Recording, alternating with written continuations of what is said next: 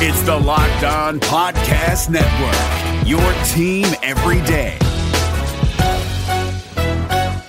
You are seconds away from hearing the daily Locked On podcast you love, but I'd like to tell you about another podcast I think you'll like. Rejecting the Screen, hosted by NBA experts Noah Kozlov and Adam Stanko, features provocative interviews with NBA stars and unique perspectives from around the game. Subscribe to Rejecting the Screen wherever you get your podcasts.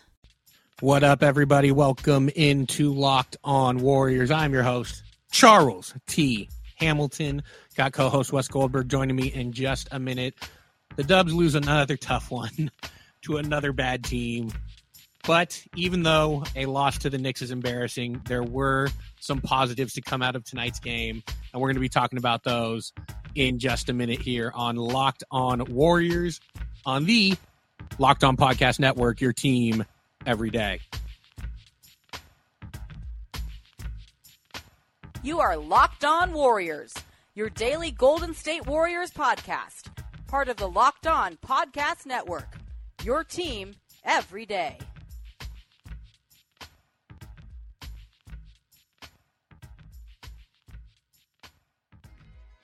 What's up, everybody? Welcome into Locked On Warriors.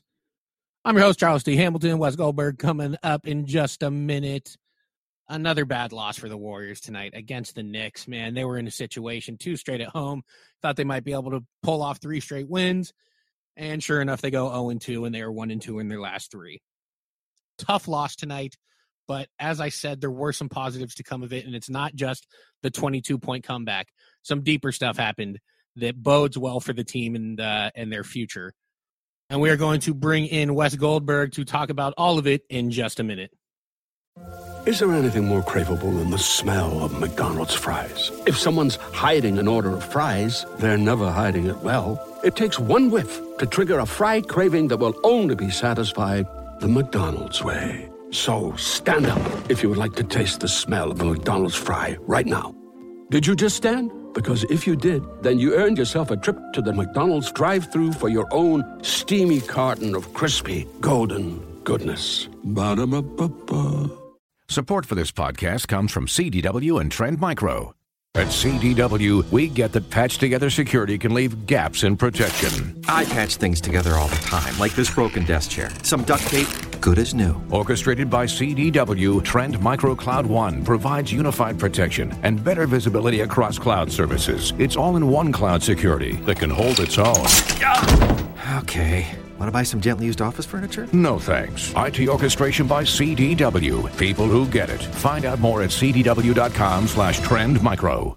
Wes, what's up, man? You were there tonight for, I guess, the back-to-back disappointing loss for the Warriors as they lost to the New York Knicks in overtime, overcoming a 22-point deficit. And I guess I want to start at the end with you since you were there. What was the vibe like with Kerr and Draymond and just the entire locker room after tonight's game? Because, look, I thought it was pathetic that they were down 22 to a Knicks team, but at the same time, they did have a comeback and, were almost able to pull it out. What was their vibe around the locker room? Well, obviously you go into this game wanting to get the win. We were talking about this week, right? Maybe this team is going to win 3 straight, having beat Chicago on the back end of that road trip, and then you've got Memphis, and then you've got the Knicks. I mean, this was a real opportunity for them. And coming into the game, they lose to the Grizzlies in, a pretty disappointing game. And you would think they would have gotten up a little bit more for this game against the Knicks, but it felt like they went 12 deep, I believe, in the first half. It kind of felt like they were mixing and matching their rotations and not quite figuring out what lineups were working. And getting all these bodies ended up kind of throwing them out of the rhythm a little bit. So by halftime, you're down 18 points. They fall into a 22-point deficit in the first half. They're down 18 at halftime. And now there's this new challenge in front of them, which is basically, do we just fold or do we try to come back? So I think by the end of the game, Steve Kerr and Draymond Green disappointed by the loss still, but it wasn't after Memphis. It wasn't one of the most upset that they've been after a game because they had just gotten over this other challenge of, hey, we were back by almost 20 points, and they battled back. They forced overtime, and they were right there to win it. And I think they felt positive about that, and I think they felt positive about some of the things that they figured out down the stretch. D'Angelo Russell got really hot in the fourth quarter. He had been struggling for quite a bit since returning from his thumb injury. Draymond Green seemed a little bit more comfortable in that playmaking role. They figured out, that with all these bodies, especially in the front court, that they've got some matchup solutions when, you're looking at a guy like Mitchell Robinson, who was dominating the second unit for the Knicks in the first half. They put Willie Cauley-Stein. They opt to bring Willie Cauley-Stein off the bench, not because he wasn't playing well. I thought he actually played pretty well in the second half specifically, but, you match up his size against Mitchell Robinson, and that was a nice little matchup for them. So I think by the end of it, they felt pretty positive about just some of the things that they had figured out, and maybe those are sort of the things that they can take moving forward. Did Kerr specifically mention the move to start Marquise Chris was a matchup move with Willie Cauley-Stein and Mitchell Robinson? Yeah, Mitchell Robinson was destroying that second unit. I think the Knicks had 32 points in the paint in the first half, which is just unheard of. So you add Marquise Chris, and I think part of it too was Willie Cauley-Stein wasn't having a great first half. They decided, bring him off the bench. Marquise Chris was playing well, I think, from the beginning. Definitely. And it was, he provides a certain versatility defensively. I think that team needed defensively that Willie Cauley-Stein couldn't bring. So it was probably a little bit of both. But Steve Kerr's, the company line was bring him off the bench because of the matchup with Mitchell Robinson, which isn't a complete lie. I think there's definitely some truth in that. No, absolutely, because you can tell it worked. I mean, it was just matching his length. He's Mitchell Robinson, similar to Willie Cauley-Stein, 7 foot long, but still a little slender. And so the matchup definitely did work. Willie was able to knock down a couple jumpers, which always makes me kind of laugh a little bit because he's going to want to take more now. But he did end up playing pretty well. Steve Kerr, like you mentioned, playing 12 guys in the first half. I tweeted out during the game, him having all these healthy bodies just gives him opportunities to play awful lineups. And I know that he is mixing and matching and trying to figure it out. But you know what lineup I could tell you wasn't going to work before he put it in? Jacob Evans, Glenn Robinson, Draymond Green, Eric Paschall, and Kevon Looney. That was a run of a couple minutes where I wanted to pull my hair out. And, it's over analyzing a game for a 5-20 team. But at the same time, when there's winnable games out there, man, I would like to see these guys win, because even with the tanking, you don't have to have the worst record in the league. You can have a bottom 3 record, and then you're, still have the same lottery odds. So, it'd be nice to get wins when they can. No, you make a really good point. When a game goes to overtime, even a 1 or 2 minute stretch can win or lose the game. It could decide the game, and they can't afford to put a lineup out there like that again. I would be shocked if we saw that lineup again. It would be malpractice to see that lineup again. But I do think it's sort of just also a function of they have all these guys that they don't really know what to do with. Jacob Evans didn't get into the game until the second quarter, and I don't know if that was planned or an oversight or what, but it did seem sort of strange to me. Kevon Looney only played 5 minutes because he just didn't play that well, and it wasn't really well conditioned. And Chris and Cauley-Stein and Spellman they had the energy. They were able to keep up in the game with a faster pace that they wanted to be playing. So, I think they're going to have stuff to figure out, but they're going to need to also at some point, and I guess this is the way you do it, right? Is all right. Which one of these lineups work? Who's going to anchor the second unit? What 2 and 3 man groups do we need? Because the 3-man group that they leaned on in crunch time was Glenn Robinson, D'Angelo Russell, and Draymond Green. Those 3 were out there basically for most of the fourth quarter when it really mattered. Alec Burks had a big thing. He was also a huge scorer for them in the second half. So if those are going to be the guys that you lean on, well, then, they have an opportunity now to figure out what the new closing lineup is going to be. No question. One last thing that killed me, I hate to throw Steve Kerr under the bus here, but towards the end of the game, in the last 2 minutes, they're running some pick and roll with Marquise Chris and D'Angelo Russell, and they're trapping D'Angelo Russell, sending 2 at him. And immediately, what do I think back to is anytime they do that to Steph, or when they did that, I think it was the Chicago game, where it looked like old school Warriors basketball, where Draymond would set the screen, they both go at him, Draymond sets up an oop, or he's the facilitator at that point. And so I thought, Great, now you run the pick and roll with Draymond. But instead they ran it 2 more times with Marquise Chris, got nothing out of either possession. One was a turnover, one was a Marquise Chris mid-range shot. I just thought that was, I don't know, an oversight again. It's tough to nitpick a game against the two worst teams in the league, but I just thought there were opportunities that were left out there, partially by Steve and partially by the players too. Those are the things that they're going to nitpick too in film session tomorrow morning. That's what they're going to look at. They're going to look at those two kind of opportunities and say, what can we have done differently here? And the whole idea is that you learn from it, right? Like you battle back, you scratch and claw back with all this energy, and then you get into crunch time, you get into these last couple minutes when the execution becomes even more important than the energy that you've already established. And if you're them, then you got to learn how to sort of match your energy with just sort of that execution you need during the finer points of the game. Definitely. And one of the things about, getting these players back is it cut into the time of some of the guys that had been playing well. Maybe it's just the fact that they're younger and the guys coming back were vets like Kevon Looney, and technically Jacob Evans is a vet. He's at least got 1 year in the NBA, to where I think Kai Bowman only played, 5 minutes in the first half. Same thing with Spellman. And on a night when you're just not able to hit any shots, especially in that first half, I would like to see them a little more also. But again, that's Steve Kerr just trying to figure out who can play with who and what lineups work and don't. And I just figure it's something we're going to continue to see until they find the right matchups, I guess. No, that's exactly right. We're going to get to a point too when all these guys are going to be healthy and Steve Kerr is still just playing maybe 9 or 10 guys. I mean, he's going 12 guys deep right now. He had 14 players on the bench. The only 2 guys that didn't play were Jordan Poole and Alan Smiley each, and they weren't planning to play. Right, yeah. We're assuming that we're going to see mostly those 2 guys in Santa Cruz in the G League for the foreseeable future. But even with 12 available players, we're going to get to a point probably where he's playing maybe 10 of them, 9 or 10 of them. And this is the point where he gets to determine, who those 9 or 10 guys are going to be. Definitely. And look, tonight was bad. It was a bad loss. Most losses I'm fine with, especially considering the circumstances this year. This is one that I can't endorse this one, but even with the bad play and going down 22 and all that stuff, there were some positive moments, and I'm going to tell you about those in just a minute. Support for this podcast comes from Wild Turkey Kentucky Straight Bourbon Whiskey. Let's tune in to their one-on-one with Jamal, a real bartender from Old Fourth Ward in Atlanta. I really get into the backstory of whatever I'm pouring, out of respect. There are literally years of experience behind these bottles. Wild Turkey, same recipe since 1942.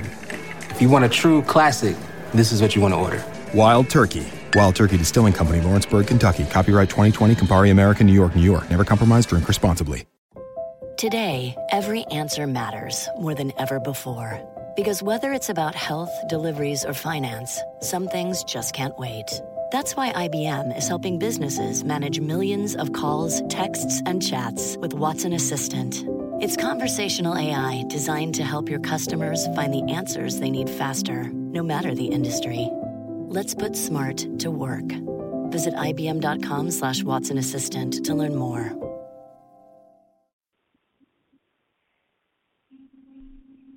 Wes, so another loss on a lost season. The Warriors lose to the Knicks in overtime. And just real quick, the Knicks, I understand that their roster construction is ridiculous because they have 5 power forwards. But the thing is, they have 5 starting level power forwards on their team. So they do have good players. Marcus Morris, I think Marcus, right? He's the Morris brother on the Knicks. Yep, Marcus. A career night. So they do still have some players. But at the same time, I feel like in the immediate, for these last 2 games, if you played the kind of heavy pick and roll offense to benefit D'Angelo Russell, you would have had a better shot in both these games. But I also believe running the motion offense and trying to get everyone to get used to it and get comfortable with it is the right move. And I think we saw glimmers of that with D'Angelo Russell tonight, where he was making some plays coming off pin downs and curls and things like that. And so I think there were some positives as far as just seeing him get comfortable with the Steve Kerr offense and not just the heavy pick and roll. I agree. And all the things you said, exactly right. And, I was watching him off the ball a lot tonight, and he's setting screens for guys. He's starting to figure out how to be an effective playmaker without the ball in his hands. What I mean that is he can accumulate some screen assists almost. I mean, there's guys that, coming off, they're flying off the baseline, coming around his screens and getting open shots from the corner or something like that. And that's been very valuable because D'Angelo Russell he's a big guy. I mean, for a guard, he's got above average size, so he could be a real valuable piece in their screen game and stuff like that. More in a way similar to maybe like Klay Thompson. Stephen Curry has become a better screener because he's smart, but you only want to set him up in those situations so many times because he's also slight.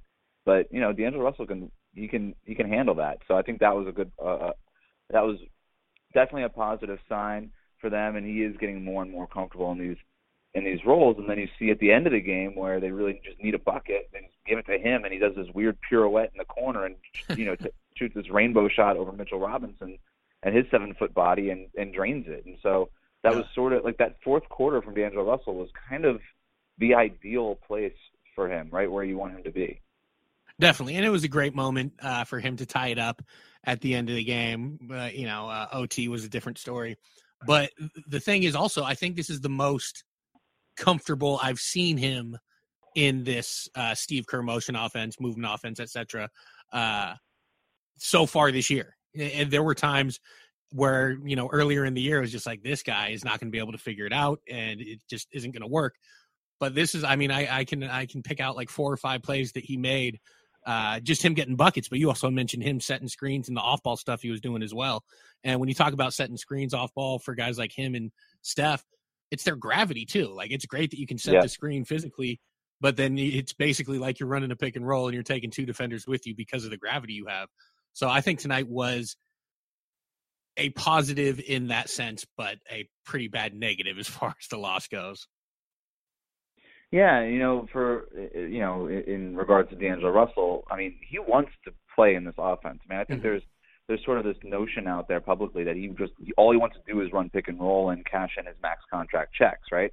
I don't think that that's the case. I think he's really looking forward to evolving as a player. I mean, I know he is. I've talked to him several times about it, where he wants to learn from Steph and Klay and these guys, and he hasn't really had the opportunity to do it. So it's hurt his learning curve a little bit more. I mean, he's younger than 20 rookies in this year's class.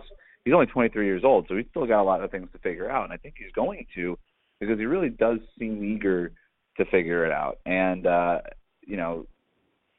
is the loss disappointing? Was this a really good chance to earn a win? Yeah, it definitely was, and you don't want to have another loss to the you don't have a loss to the other worst team in the league under your belt, regardless of if you're tanking or not. It doesn't matter. I mean, you pointed it out well earlier. It doesn't really matter if you do the worst record or the second worst record in the league. You have the exact same odds of getting the top pick. Yeah. But at the end of the day, if you had lost the game, then these are the sort of positives that you try to take out of it and build with. And I really do think that there are a few things. This sort of feels like they're building towards a team that's going to eventually string together 2 or 3 wins. I really do feel like that's going to be the case here because they're starting to figure some things out. They look like a real basketball team, right? Like they would like on the bench, like the bench is full, like they are doing things, like there's players on the floor that are different, like this looks like a real basketball team now.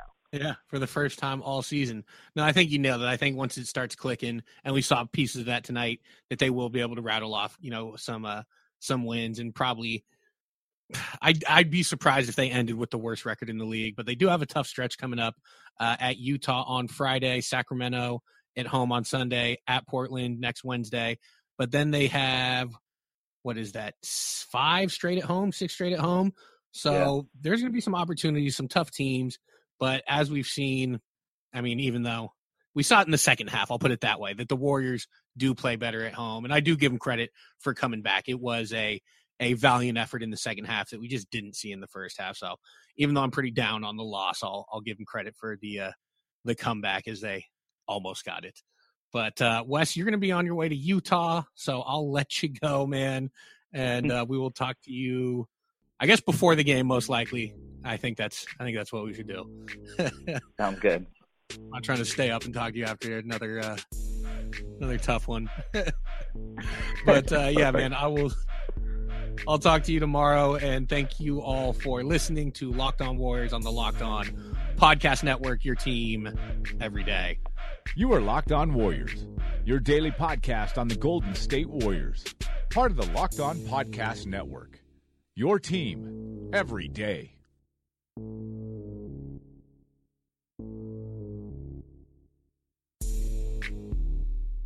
San Jose Sharks hockey is back, and we've got you covered 5 days a week at Locked On Sharks. I'm Kyle Demetrius. I'm JD Young. Eric Fowl. Together, we make sure you're never without your Sharks programming. Will the Sharks make a trade for a right winger? We got you covered. Will Erik Karlsson's groin hold up for the entire season? We've got you covered. Whatever happens with Team Teal every day, we've got you covered at Locked On Sharks 5 days a week on the Locked On Podcast Network. This is Josh Lloyd, the host of the Locked On Fantasy Basketball Podcast, the number one fantasy basketball podcast in the world. If you're looking for information regarding fantasy basketball, recaps of the NBA, this is the show for you. We are heading into the off-season and starting to get ready for the 2020-2021 fantasy season. We'll have all the information on what happens through the rest of the playoffs, free agency, the NBA draft, and then heading into a big 2021 season. So make sure you're checking out the Locked On Fantasy Basketball Podcast.